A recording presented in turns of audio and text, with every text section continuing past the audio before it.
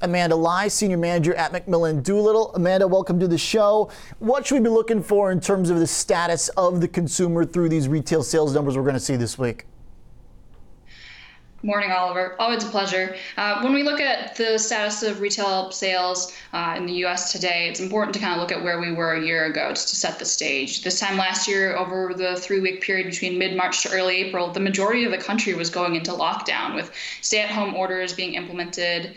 COVID cases during this time period went from 9,000 cases to nearly 400,000 cases. So the retail industry was really hammered by store closures, dining restrictions, and other policies that really hurt the discretionary retail sector last year. So now we'll jump ahead to this year, and we're really seeing some kind of over-the-top, jaw-dropping comp sales for some of these categories that are really rebounding from a dismal year last year. So with that in mind, and then just general reopening, we're seeing some great positivity and optimism around the retail sector. Overall, the stock market rallied last week. The S&P 500 and the Dow Jones hit record highs. The NASDAQ delivered another strong weekly gain. And a number of macro factors are really driving this overall investor and consumer confidence. We had a stronger than expected March jobs report. Vaccine rollout is well ahead of schedule, with over 3 million Americans vaccinated per day, and massive government stimulus and significant increases in cash among investors really driving these overall numbers that we see today. The Federal Reserve themselves is also pretty optimistic as well, stating that the economy is about to start growing much more quickly, in part due to this rapid job growth that we're observing. So there's a lot of good stuff here, right? Mm-hmm. Does 5.6% seem like a reasonable estimate from your team's analysis? It's reasonable. We'll have to see how this plays out. There's a number of other factors you have to take into consideration. The retail sector itself is poised to do well, but there is certainly going to be competition from the other discretionary sectors and restaurants, travel, entertainment, things that will really kind of challenge the core CPG retail brands. And overall, you have to keep in mind that there are parts of the retail industry that have struggled prior to the pandemic and may continue to struggle. The mall traffic overall had been struggling. Brick and mortar has faced challenges with the rise of e-commerce. But that aside, I think overall we should see some positive growth over the next quarter or two. Some of the things that you mentioned there is contributing to this, of course, the status of the employment situation, which we've seen has been improving through the numbers. Stimulus obviously has been helping folks get through this period, and then kind of the natural organic recovery coming with the vaccines going out.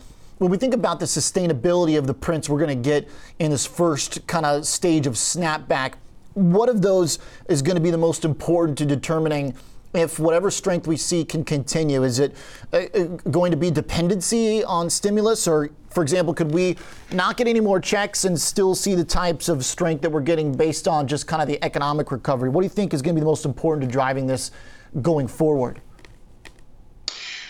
There'll be a number of factors we'll have to pay attention to. Overall, we can keep an eye on what the Federal Reserve is saying. They just raised their GDP forecast to 6.5% from 4.2% for 2021. Overall, consumer confidence has reached an all-time high since the start of the pandemic. February was at an index of 90, and now it's jumped to nearly 110. So that really speaks to just the overall macro factors that are driving this.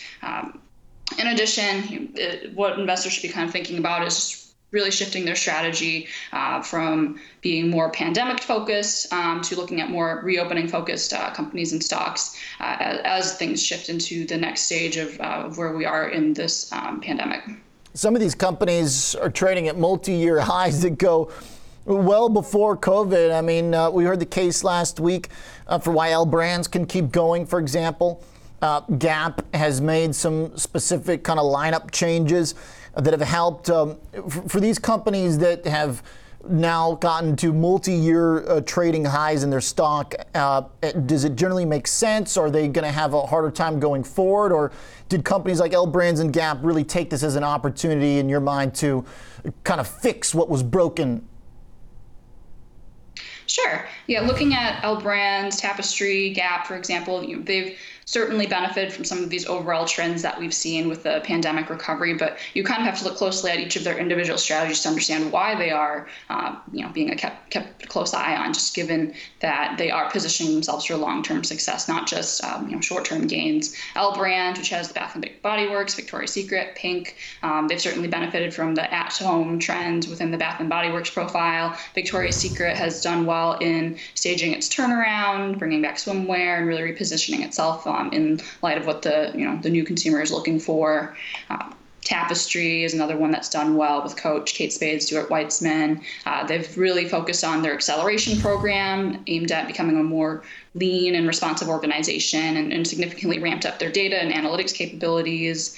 Gap is another strong performer, arguably one of the strongest performers in retail stocks over the past year, because they were really aggressive in pivoting to their digital channels in light of the pandemic. And so they've certainly, all these brands have benefited from just quick action and really leveraging the trends coming out of the pandemic.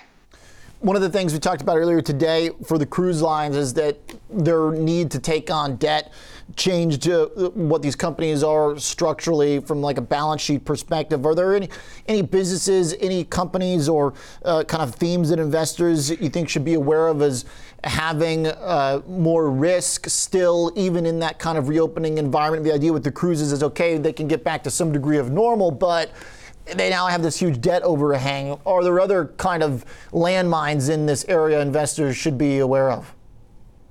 As I mentioned before, retail itself is looking good on paper, but it really requires looking at each individual company to understand the overall trends, whether it's really just for short-term gains or they're making long-term strides, like we've seen with L Brands, Tapestry, Gap, for example.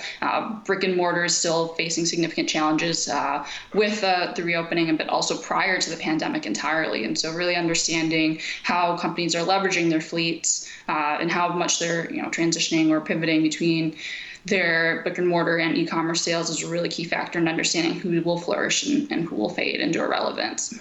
Okay. Amanda, thanks for the details. I appreciate the assessment here on a busy week. Thanks, Oliver. Thank you. Amanda Lai, Senior Manager at Macmillan Doolittle with the Center for Retail Sales. Got to wait till Thursday for that one, but never too early to be prepared.